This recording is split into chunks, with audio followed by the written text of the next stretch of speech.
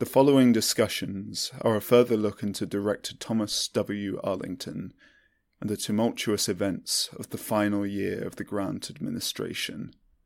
This won't be an easy road to walk down, but I have faith that we will be stronger for following it to its conclusion, through the wind door.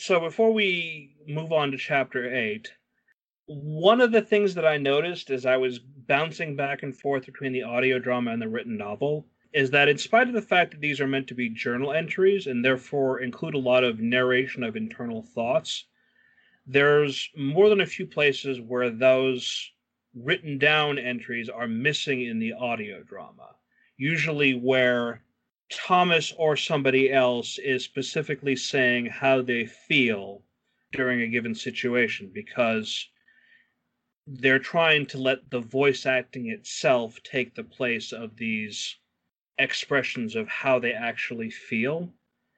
Having said that, there are a few places where I wonder at the choice to leave certain parts out.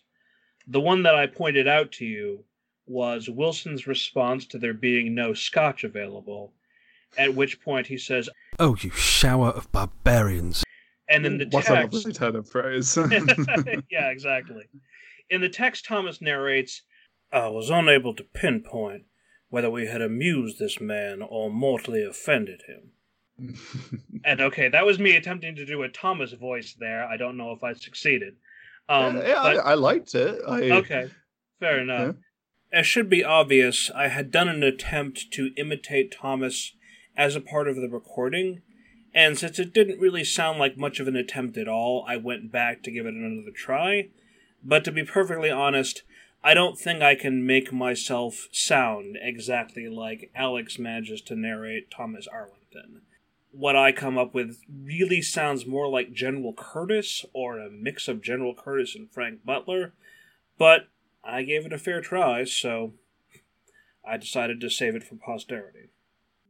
To move on to my actual point, this thought that the text expresses, I'm not certain if it was definitely clear in the voice acting for me, listening to what Calvin was trying to convey, because on top of that, Thomas isn't the one that responds to Calvin's comment.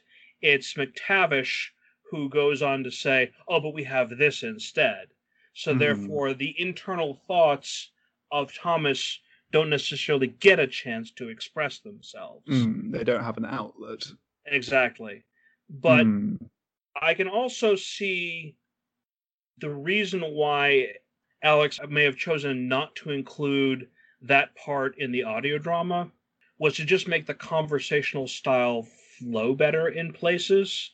Because if that back and forth about the alcohol and what's available is interrupted by Thomas's narration, then it might make it feel a little less organic.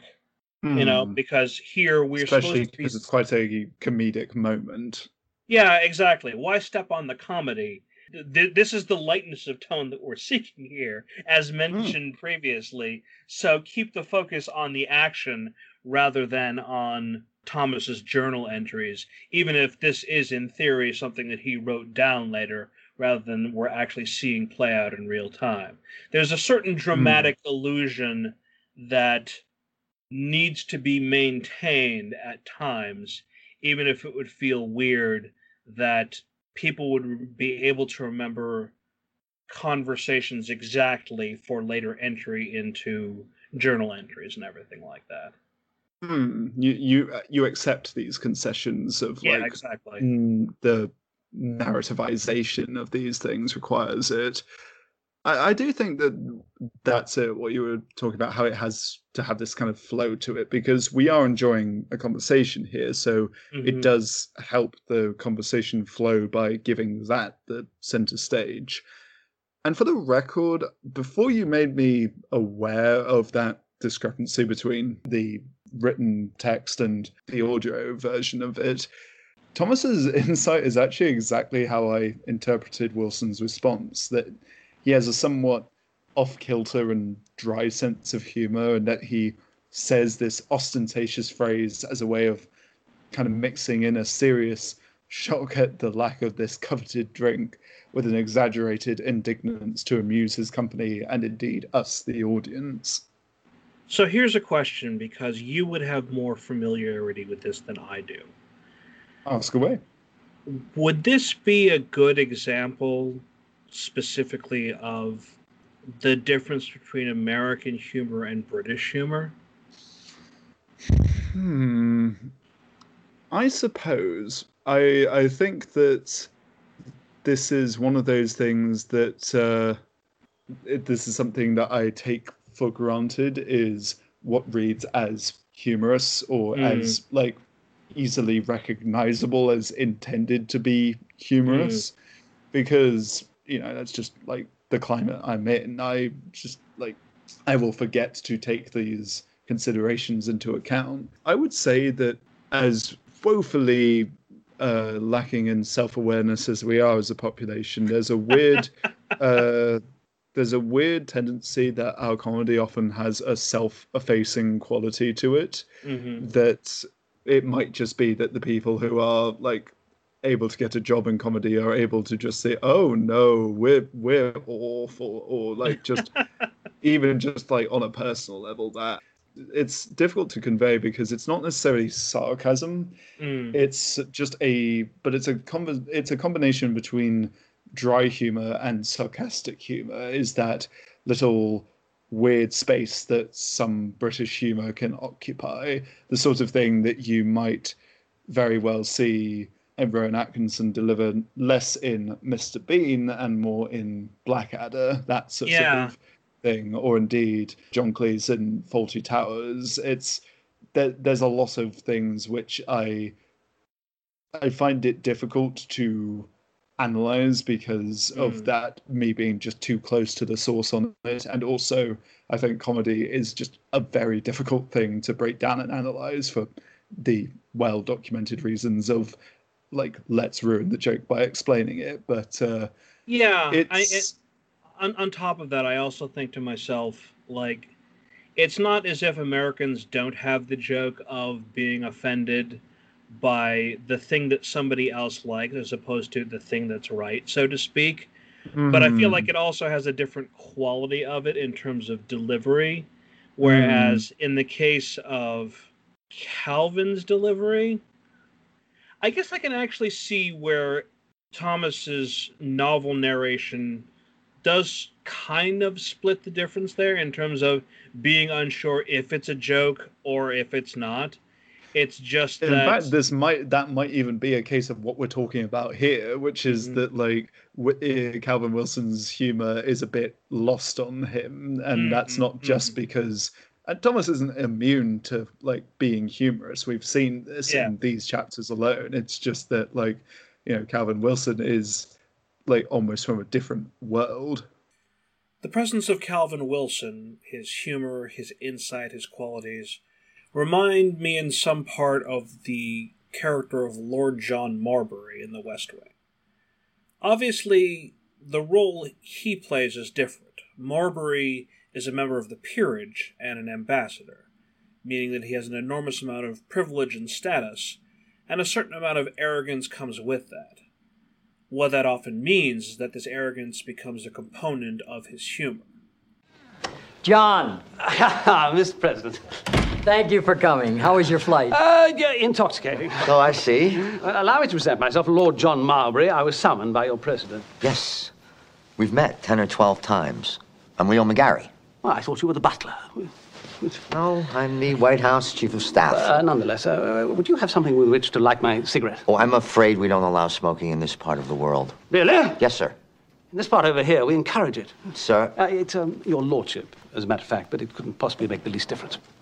Marbury himself can also be self-effacing, as well as insightful, but he doesn't often let the mask drop in regards to himself. He is one part humor and one part serious counselor, and also tends to steal the scene whenever he's present. But as someone that has had a chance to learn a lot about how Aaron Sorkin crafted The West Wing, I also know that the performance of the actor that plays Marbury is also tightly scripted. There's no improvising, no riffing. While Sorkin did get contributors from his writer's room, he still wrote everything himself during his 4 seasons, and there was no deviation from the script, ever. Meaning that as an American, he would have had to fabricate any shades of British humor himself. In the case of Alex, it would be the reverse. I think it would be easy for Alex to write American-based humor due to the fact that so much of the media he likes to talk about is American in origin. But I also know that he and Sharon love Red Dwarf and Eddie Izzard and Tim Minchin, among others. And it's not that I've ever considered Alex's humor abstruse or bemusing. It's just that I do understand that humor often has a cultural component, and even with the similarities between us, there will sometimes be subtext that is inobvious. I think I'm going to leave this digression there and not deconstruct further, because it's such a small part of the story, and my own habit of thinking too much about things sometimes gets me into trouble, especially in regards to humor, as people on the Discord are well aware of. Let's bring it back once more to where I left off with Toby. You would also have a pretty good familiarity based on the media that you've intake in regards to the way things are in America and even other parts of the world. Not to say that America and the UK are the only important places or anything like that. It's just from the perspective of American humor is the thing that I'm most familiar with, and British humor might be the thing that you and Alex are most familiar with, even taking into account that you've seen and read and imbibed a lot of media that comes from America as well as from your neck of the woods. There's certainly a good old stew casserole of many cultural touchstones and brands of humor that certainly gets passed around and added to as we exchange things with one another, just collectively. I would say that my most familiar area of humor that I'm able to identify is neither American humor nor British humor. It is the animated humor.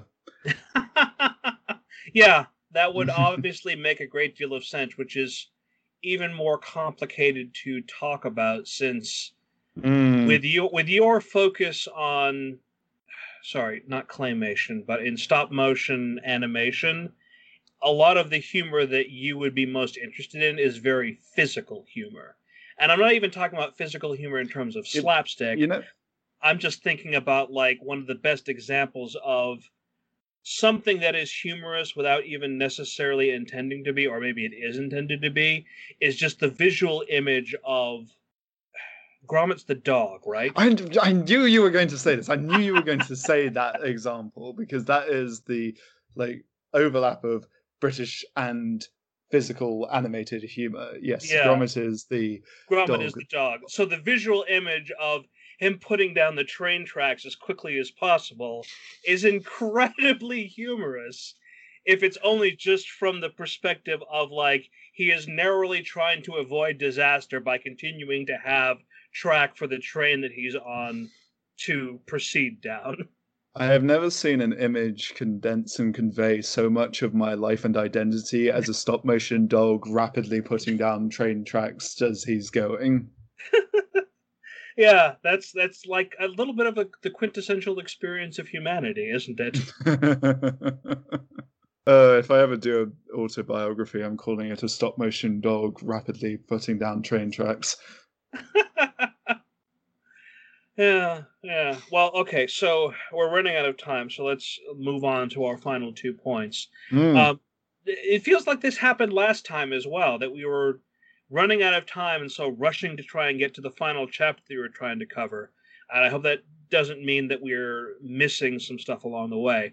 If Chapter possible, we can always sort of cover a little bit of this in the overlap with the next recording session / batch of chapters. So we got our ground covered. We got our ground covered. Yeah. And we did talk a little bit more about Chapter 4, honestly, at the beginning of our session today. So, but here we are. It is also true. Chapter 8, the audio drama part of this.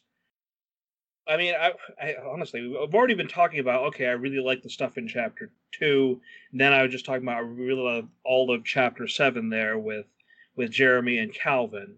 But this now following on to Chapter 8 about being just a lot of fun to listen to in parts in terms of the byplay between all of the overlapping voices.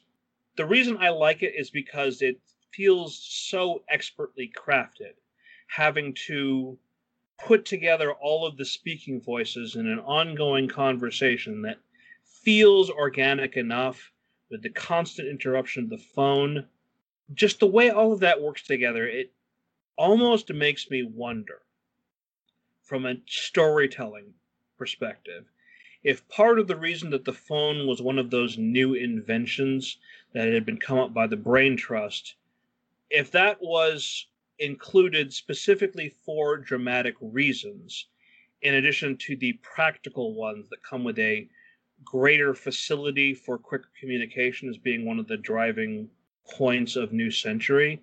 But if Alex just put that in because the idea of the phone being a way to convey information quickly to go from one scene to the next, or alternately have it as a character in the scene itself. If that was something that wasn't originally in the scene and then was put in the scene because of the things that it made possible by including it. Oh, 100%. I mean, this scene is a delight, and I can, if things needed to be shaped in order to facilitate it, then I could totally see that happening in a sort of smaller scale and grander scale. I mean, just Alex's delivery as Thomas, from his exasperated responses of how to deal with the shortages and issues he is trying to resolve, to his reaction to the constant interruptions ranging from just continuing on without missing a beat after putting the receiver down, to him just the delivery of "tell him to go fuck himself" are just paced wonderfully in audio form. It really sells you on the annoyances that come with putting out fires in this environment. Yeah. It feels like Alex sort of at the top of his game with the editing that would have been required in order to put all of these pieces together like this. And the fact that there is not a stop missed in terms of keeping that flow going. Even though, obviously, it isn't like this is them acting out a scene on stage or even acting out different parts of the same scene on camera from different angles or anything like that and splicing it together. It involves 100 small bits of recorded voice lines and then editing them together so it sounds like they're all sharing the same space together. That's magic. A good edit is a magic all to its own that often doesn't get enough praise. If the edit is bad, this is one of the things that Dan Olson loves to talk about, is if the edit is bad, it doesn't matter as much if the component pieces are good, because you're not going to put them together in a way that makes it a compelling watch for the audience, or a compelling listen, or whatever it is that you're editing together. It's like all the Lego bricks needed to create a Death Star are right here, and it looks fantastic if it's all arranged properly. Otherwise, it's just a jumble of blocks. It's not that there's nothing to it. There's certainly some form of creative expression with this, but it's not really coming together. So when you see it fully formed, it's not always as obvious as some of the other elements of the form, but it is absolutely felt if it's out of step. So it's really worthwhile acknowledging when it gets it really right. Yeah. I don't have too many things to say about Chapter 8, apart from what we've already written down. The scene itself works so really well for what it is, as it first introduces the hecticness of the day-to-day, as you say, or even not even necessarily the day-to-day, but like, here's the most recent crisis that they're dealing with, or crises even, with another crisis constantly saying, I demand to be heard over here in the form of Tremaine. One of the things that I hit on as being a component of this part of the chapter that sort of got me to sit up and take notice was once more a result of the words in the text that are not in the audio drama. In the novel, Thomas writes that he disapproves of Sarah's desire to find dancing instructors, and outright says, I open my mouth to formulate a protest on the spot, temporarily uncertain as to which obvious reason to cite against this decision. I think some of that confusion, bemusement, irritation is present in the voice acting. Therefore, I'm not as worried about the lack of it being in the audio drama itself. But the question I put to you as being part of our notes is, what obvious reason is Thomas thinking of? The reason I bring this up is because I can't actually think of any really obvious reasons against it. Meanwhile, Sarah makes her case succinctly, and in such a way that her reason for dance instructor being on a list of desired skills is clear. As Curtis himself brings up in one of the previous chapters, you can't forget the importance of morale. You know, that's what one of Curtis's requests was behind, was some performance that could make things a little bit easier on the White Scarf Army, which is already dealing with a whole lot of stuff, as they're basically the vanguard against continuing to deal with the Wendigo threat, which we haven't necessarily seen a lot of up till now, but we already know that they had to fight 12,000 Wendigo just to take back Washington. So you need to pick me up after that. Yeah, exactly. And as this particular chapter goes on to say, they're about to be taking back some more cities as well, which is why Tremaine's troops are there and everything like that. So, to get back to my original point, I find myself wondering why Thomas is bucking against it, and can only imagine that it has something to do with the fact that it's a form of morale relief that he's not interested in, or maybe he just considers it as being unimportant in comparison to other more important things. What's your take on that? I think there's something to that. It comes across as a kind of a gut reaction on his part, one that hears about people being put to the task of dance instructing when he has made it explicitly clear that everyone needs to be put to work in the place that they will be of the best use to the effort to take back America. And he sees it as something that feels wholly unnecessary. But like you, I completely agree with Sarah's points. I don't just think that it's a good thing to want to have. I think that it's actually important to have things like this. And you see it by the fact that like multiple people in the room and multiple women are like express an interest in it. This has wide appeal, which is just another reason why I think it's a very good thing that Thomas is not making all of these decisions unchallenged, that Sarah also has a say in how resources are employed. I think that the specific reasoning as to why he has that objection is probably down to a combination of the things that you mentioned, of like his lack of interest in it, and some of the things I'm touching on where he is just like not seeing it as a wider priority at the moment. Either way, the emphasis is not on assessing why Thomas is wrong or like assessing his opinion. I think that the emphasis is that all of the right answers shouldn't necessarily come from Thomas, that he should there should be things that, you know, Sarah is there to be like you're not really seeing why this is important. This is good to have for this. So, yeah, it's just another feather in Sarah's cap that she is seeing things that Thomas can't. I do more or less agree with everything Toby said, but as I reflect on this moment during the edit, it still bemuses me. After all, if this moment is meant to highlight that Sarah thinks of things he doesn't, then he could have a surprised but agreeable response, rather than an annoyed or dismissive one.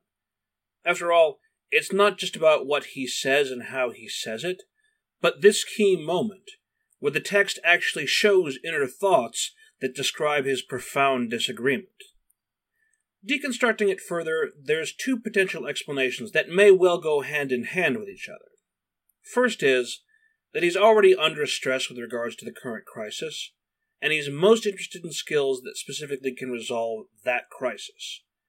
Practicality is most on his mind, as he himself says, and at this point, Tremaine has already interrupted him twice, piquing his irritation and stress levels from a different quarter. The second part comes from his immediate response after, and requires a little more unpacking. He specifically makes reference to a harpsichord tuner, which sticks out like a sore thumb. I don't know too much about the musical preferences of the era, however, so I had to perform some Google foo. As it turns out, something that I did not know is that the harpsichord had almost been completely supplanted by the piano as early as the late 18th century. By this point, the late 19th century, the idea of needing a harpsichord tuner would be like me asking for someone experienced in the PC-DOS operating system, or even computer punch cards. Extrapolating from there, maybe the idea of someone that taught ballet dancing would seem to be equally outdated. I could find no easy reference as to what the popularity of ballet would have been like in 19th century America, but that fact alone would seem to suggest that it was not common. Ergo, Thomas reacts to it as a time-wasting anomaly till Sarah makes a case for it, at which point he decides it's not worth arguing over, though he is not above showing his disdain.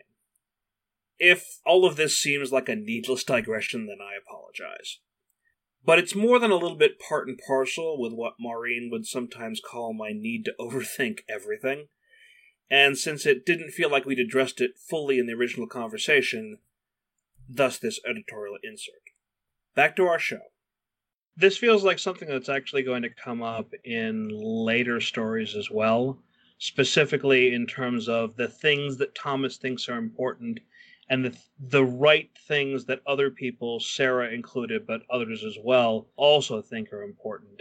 In this case, I'm thinking of some of the conversations that happen in the early chapters of Steamheart and everything like that.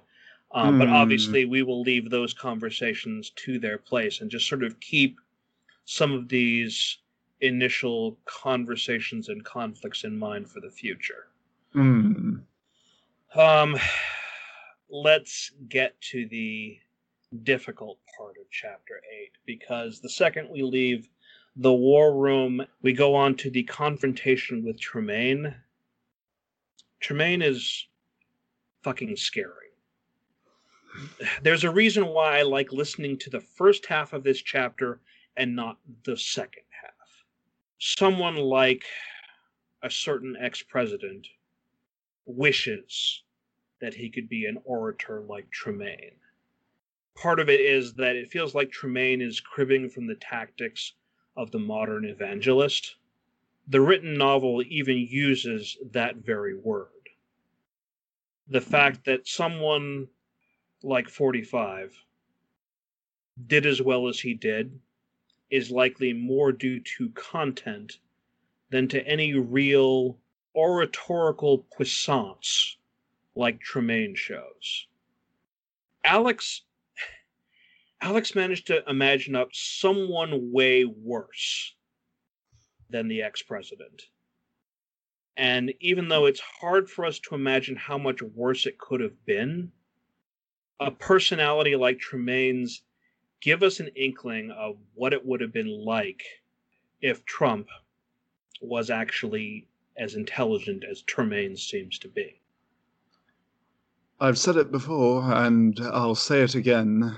Reality continues to demonstrate hack writing that lumps us with villains that would be wholly dismissed as unrealistic and one-dimensional if committed to page. Mm.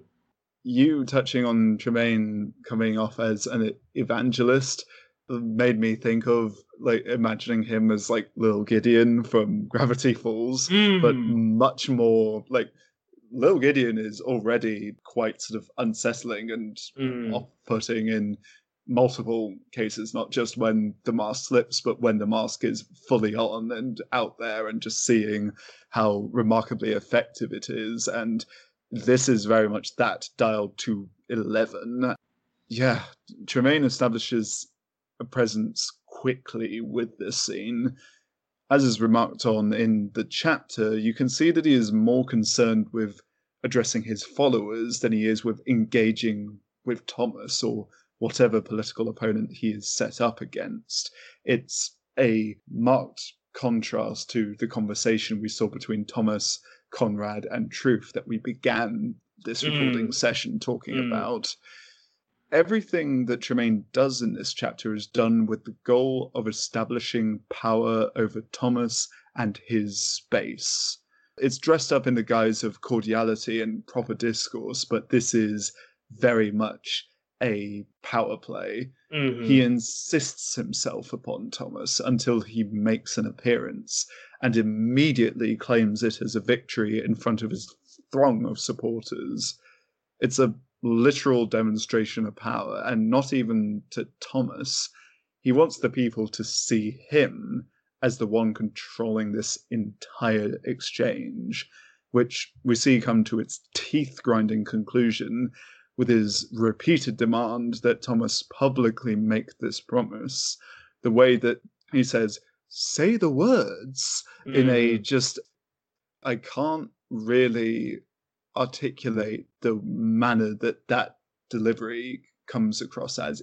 It's simultaneously patronizing and skin-crawling. He's immensely hateable, but even more frightening than he is hateable, and I think Matt Wardle knocks it out of the park with this particular performance, because it's a short amount of time, but it's far more time than we would want to spend with him, and it is enough to establish this character and the danger he represents. The conversation that Thomas has at the end with Frank is revealing in and of itself, as Frank asks him, "Do you wish that you were like that?" And he actually has to think about that for a moment. And he gives the answer he does about he wants people to rationally come to the conclusion that what he says is what's best. And then he follows up with that memorable line that we mentioned earlier. Now, why do you ask anyway? Do I act like I have a pathological need for control or something? I wasn't going to say that. Yeah, you were thinking it pretty hard. Which is, Thomas showing self-awareness and, playing it off a little bit, not for humor, but at the very least for a moment of further rapport with Frank and everything like that.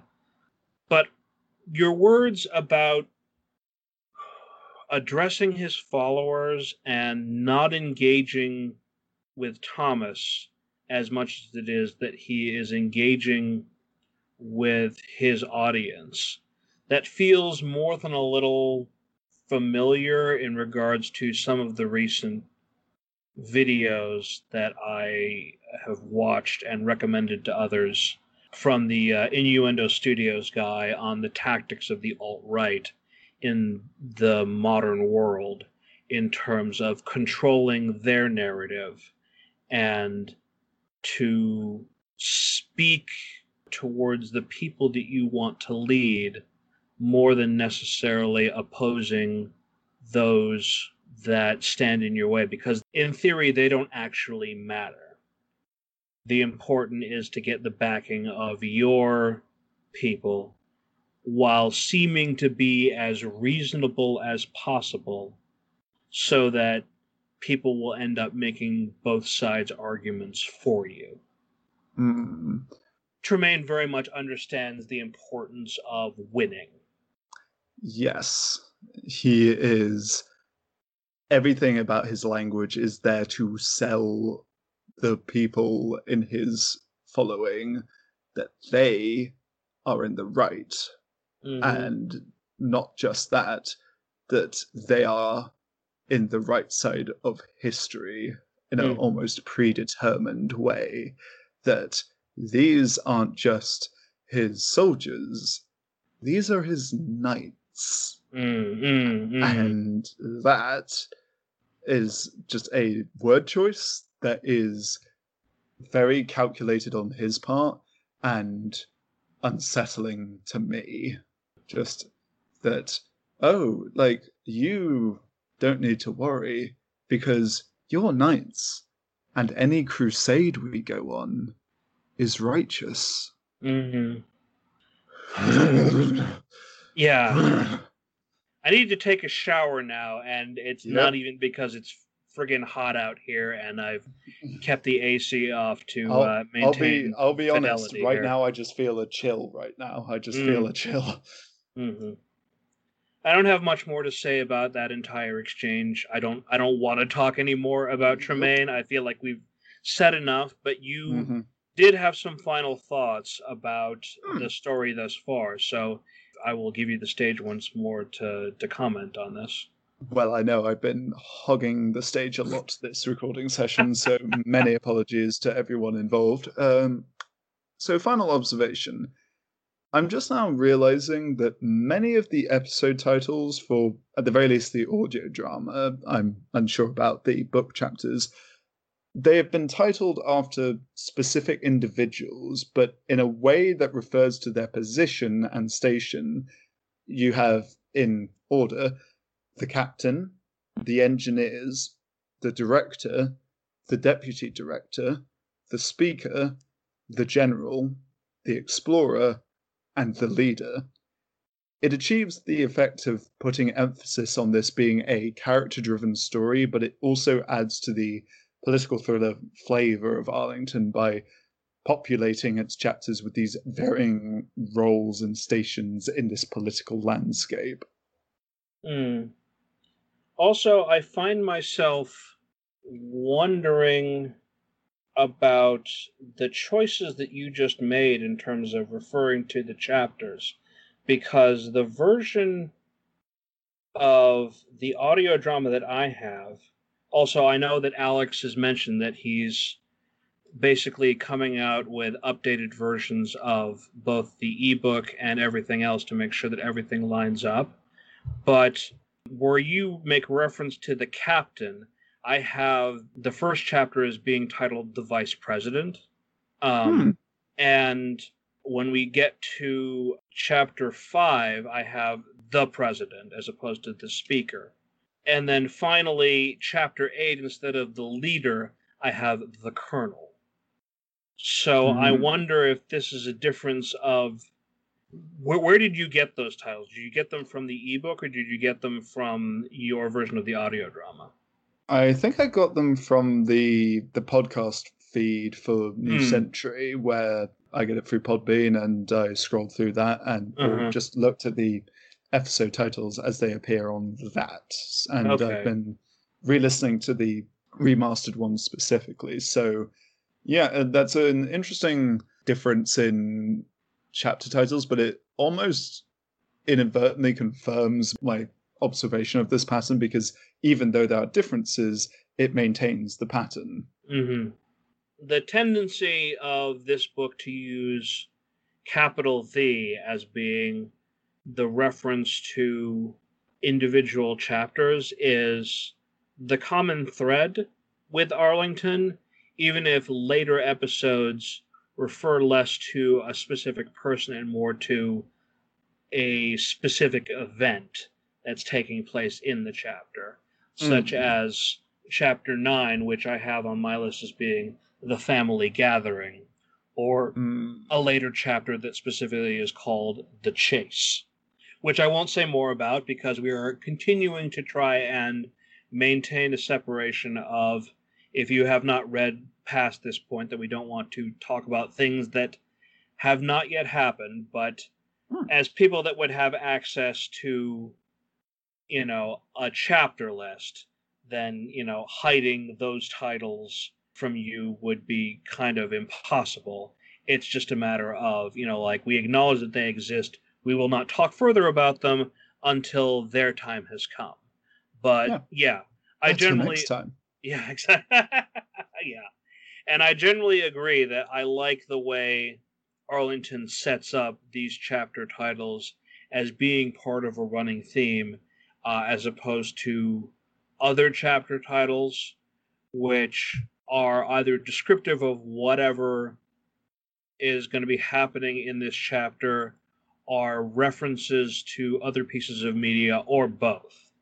I think as part of a nature of Arlington, it fits to sort of keep the chapters dry and informative as befits the nature of this story, as opposed to some of the later stuff where it's literally hanging a lampshade on popular movie titles or quotes or stuff like that.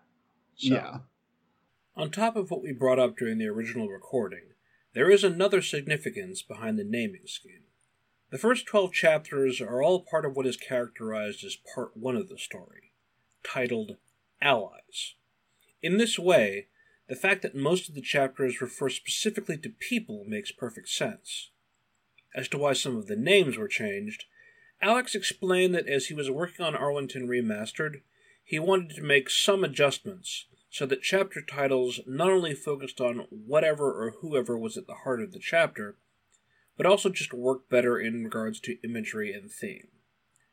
In the case of Chapter 1, for example, the title changes from the Vice President to the Captain, the focus moving from Rutherford B. Hayes to Annie herself, which does make sense given her importance to the overall story, without revealing that Hayes himself will be dead by the end of the chapter. As an ongoing part of our insight into the story, I may well draw attention to some of those title changes for further discussion. Whew. Okay, well, technical issues aside, we got to the end within one day, at the very least, if not one Skype recording, so well done call us. It still counts. Yeah, it still counts. So but just the window closed, we managed to get it open again. It's fine. It's fine. So, thank you once again. As we proceed onto our next topic list, I'm pretty sure that we're going to cover chapters 9 through 12, so another 4 chapters in what we have coming forward. If that changes, I'll let you know. I think I recently reconfirmed that the next 4 chapters cover enough of an arc that works for what we're doing thematically and everything like that, and that future installments may include fewer chapters altogether as we cover some heavier themes. But that's what, in general, you should be looking forward to, dear listeners, and what I'm going to be aiming towards when I come up with the next outline for the next several episodes of Through the Window. So, thank you once again, and we'll see you on our next trip through the Window. Take care. Toby recently commented on the fact that we only do a sign-off once every couple episodes, but as naturally makes sense, that's due to the fact that one Skype conversation will be divided into 2 or more episodes. And since I don't always know where those divisions will be, the other episodes just have a crafted outro by me, complete with song pick. At the end of the day, the reason why we have episodes titled 24A and 24B and all is to keep both the workload manageable and to make it so that individual episodes are shorter and more concise. Toby and I will go on, so it's best we not demand too much of your attention for a stretch. The subheading just makes sure that you're aware that these episodes go more with each other than those separated numerically. And it's just as well that I've gotten into that habit, because as of July 1st, I'm going to be back on to working full 40-hour weeks every week, instead of getting the 2 weeks off every month that Through the Window benefited from during 2020. As it stands, have no fear. I'm already ahead of the game with editing episodes, and I'm pretty sure we're banking enough output that there won't be any delays due to running out of material. With that said, let me tell you about today's outro music. A couple weeks back, you got to hear a piece from James Taylor that was performed by Amy Mann in an episode of The West Wing. Here today, you get to hear a piece of work that was performed by James Taylor on The West Wing that was originally written and performed by one of his musical influences. In the show, Taylor, playing himself, performs this song at an event being attended by President Bartlett. But once more, I play you the original rather than the cover. Because in a book about an important black family, there should, as always, be plenty of black voices lifting them up.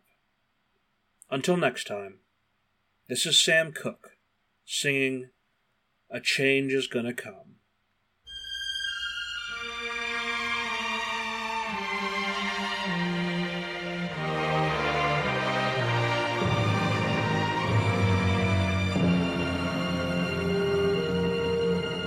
I was born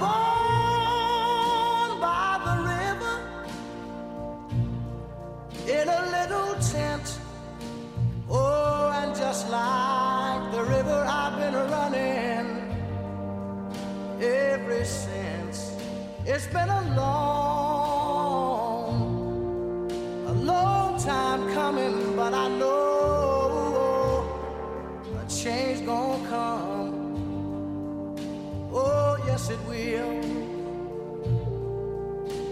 It's been too hard living, but I'm afraid to die. 'Cause I don't know what's up there beyond the sky. It's been a long time coming, but I know a change gonna come. Oh, yes, it will. I go to the movie and I go downtown. Somebody keep telling me don't hang around. It's been a long time coming, but I know a change gonna come. Oh, yes, it will. Then I go to my brother and I say, brother, help me please.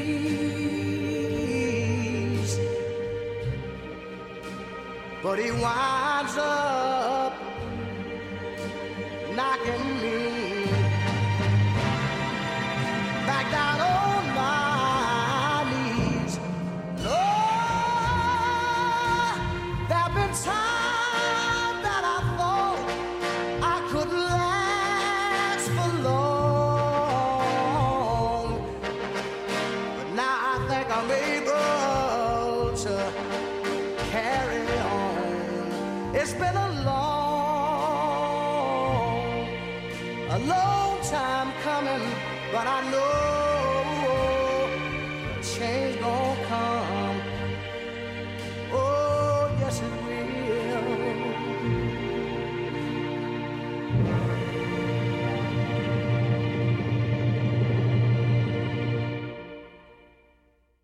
This first bit was recorded as a result of us reflecting on Through the Wind Door as a whole, now that we're a member of the Fireside Alliance.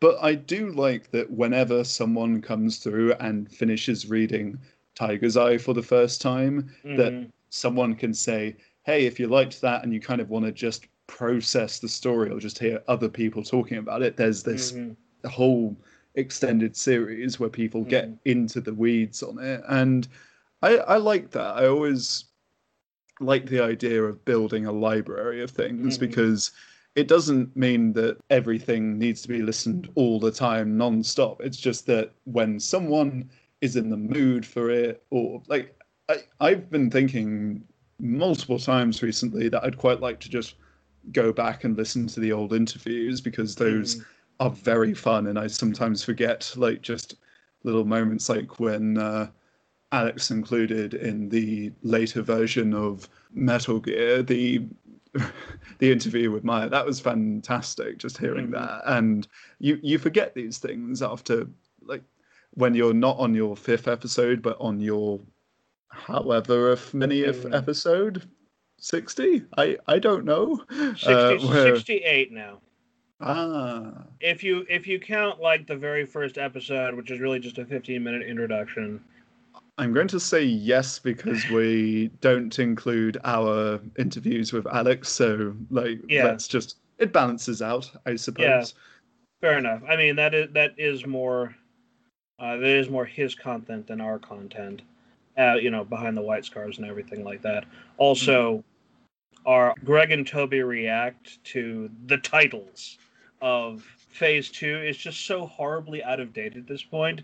But I love it, like, though. Just like one episode out of all of them to be like horribly out. You've got to indulge that a little bit, and I think there's a certain comedic value in seeing, okay, well, they thought that, like, this thing was all about that. Like, you know how outdated it is? One of the titles is no longer the title it was. Like, we thought Back in Time was just Back in Time. We forgot to add. I mean, Wendigos. I forgot to carry the one. Nightfall of the Wendigos was once upon a time just Wendigos. Yes. a bunch of things have changed, and I'd like, even Bob Chipman at this point has done more than one show on, this is what I predicted at one point. How did it actually turn out? Yes, my guess was correct. No, my guess was incorrect. So, that's just one of the things that people do now. I am really, really looking forward to having a chance to chat with Chris, because I enjoy his shooting the shit shows and his own ventures, and I'm woefully behind on that, but it's been something that I thought, this is just a very nice. I really like his energy as a discusser, whatever the term is. This is why we have the warm-up for 20 minutes, ladies and gentlemen and all peoples of all ranges. This is just very much me excising the waffle before I get the still waffle, but just a little bit more cooked waffle. It's just a little more fully baked. I don't know what I'm talking about. I'm just holding my water bottle somewhat sassily. It's fine. It's fine. I was just enjoying this strange rambling metaphor there that I was trying to unpack as you kept talking. So you don't want to unpack a waffle. It'll lose all its layering and stuff. I put effort into it, Greg. Come on.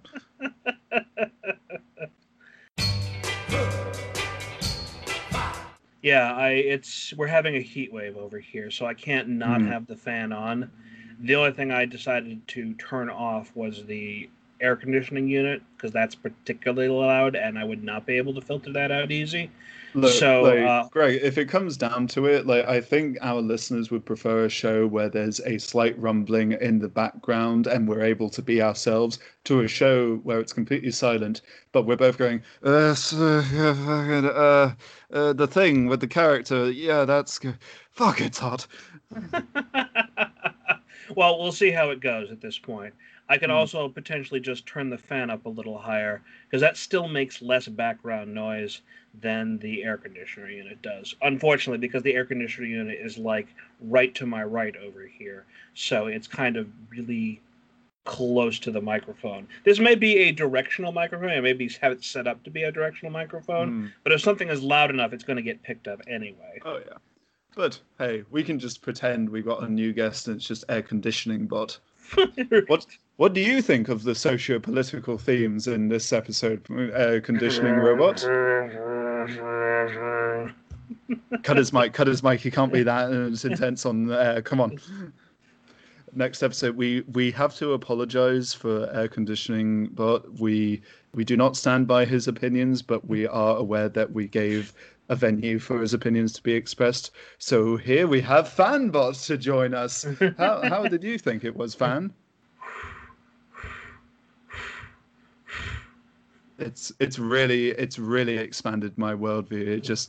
I feel awash in the cool, refreshing insight that you have. Also, air.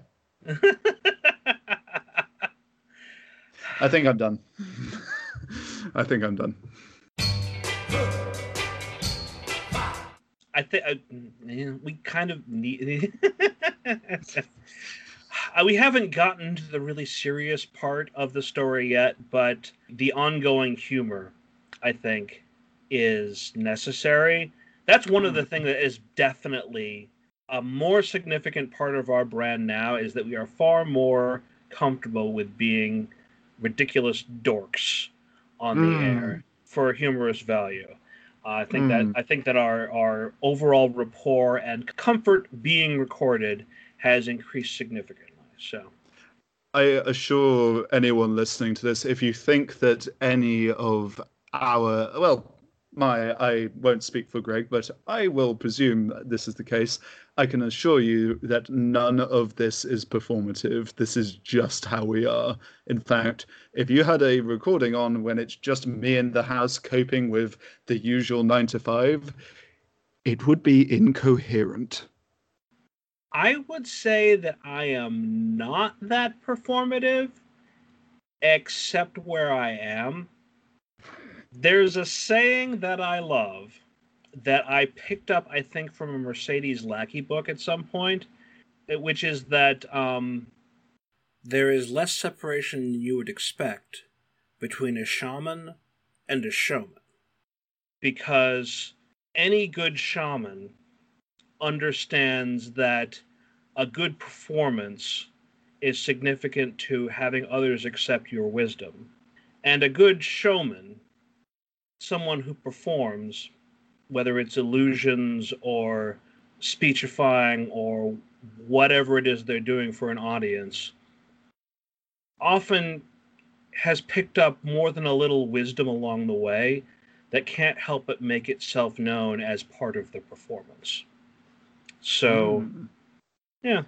Well, that's definitely that's an interesting insight, and I guess it's something that I almost wish we had brought up when we were talking about a couple of characters in Tiger's Eye. But yeah, I'm not sure that it didn't come up. I feel like maybe perhaps it did, but the Silent One definitely understands the importance of a good performance to go with her what she does, even if the performance is just putting on the mask of the Gagaku in order to scare people away that she doesn't want to have to fucking deal with. Which, more than fair. Yeah. Hello. Thank you. Coffee. Oh, okay. Love you. I'm sorry. For a second there, I was wondering if Sarah was handing you apple. No, he'll guest on the next one. Okay, fair enough. This next part right here is in response to Toby being unsure if he was remembering a part in the chapter correctly, and I was looking in the book to try and confirm it or not. And if I'm wrong, then present day Greg, because him looking at a page in the book, can correct me, but I shall leave it in the fates of the two Gregs. The two Gregs, goodness. And this final bit was me asking Toby for some additional materials that would accompany our outtakes for episode 23C. I mean, you've got its poster on your wall. I got the poster on its wall, and I'm just realizing I never sent you that picture. Sorry, audience. I will do so straight after we are done recording. Yeah, no. The picture of the poster, also the video of Apple, because that's gonna need to be important for the outtakes for the following episode. Yes. Okay. So by the time you hear this outtake, I will completely have resolved that issue. So, more time travel shenanigans of release and recording, and it's very wibbly, wobbly, poddy, casty bollocks. My,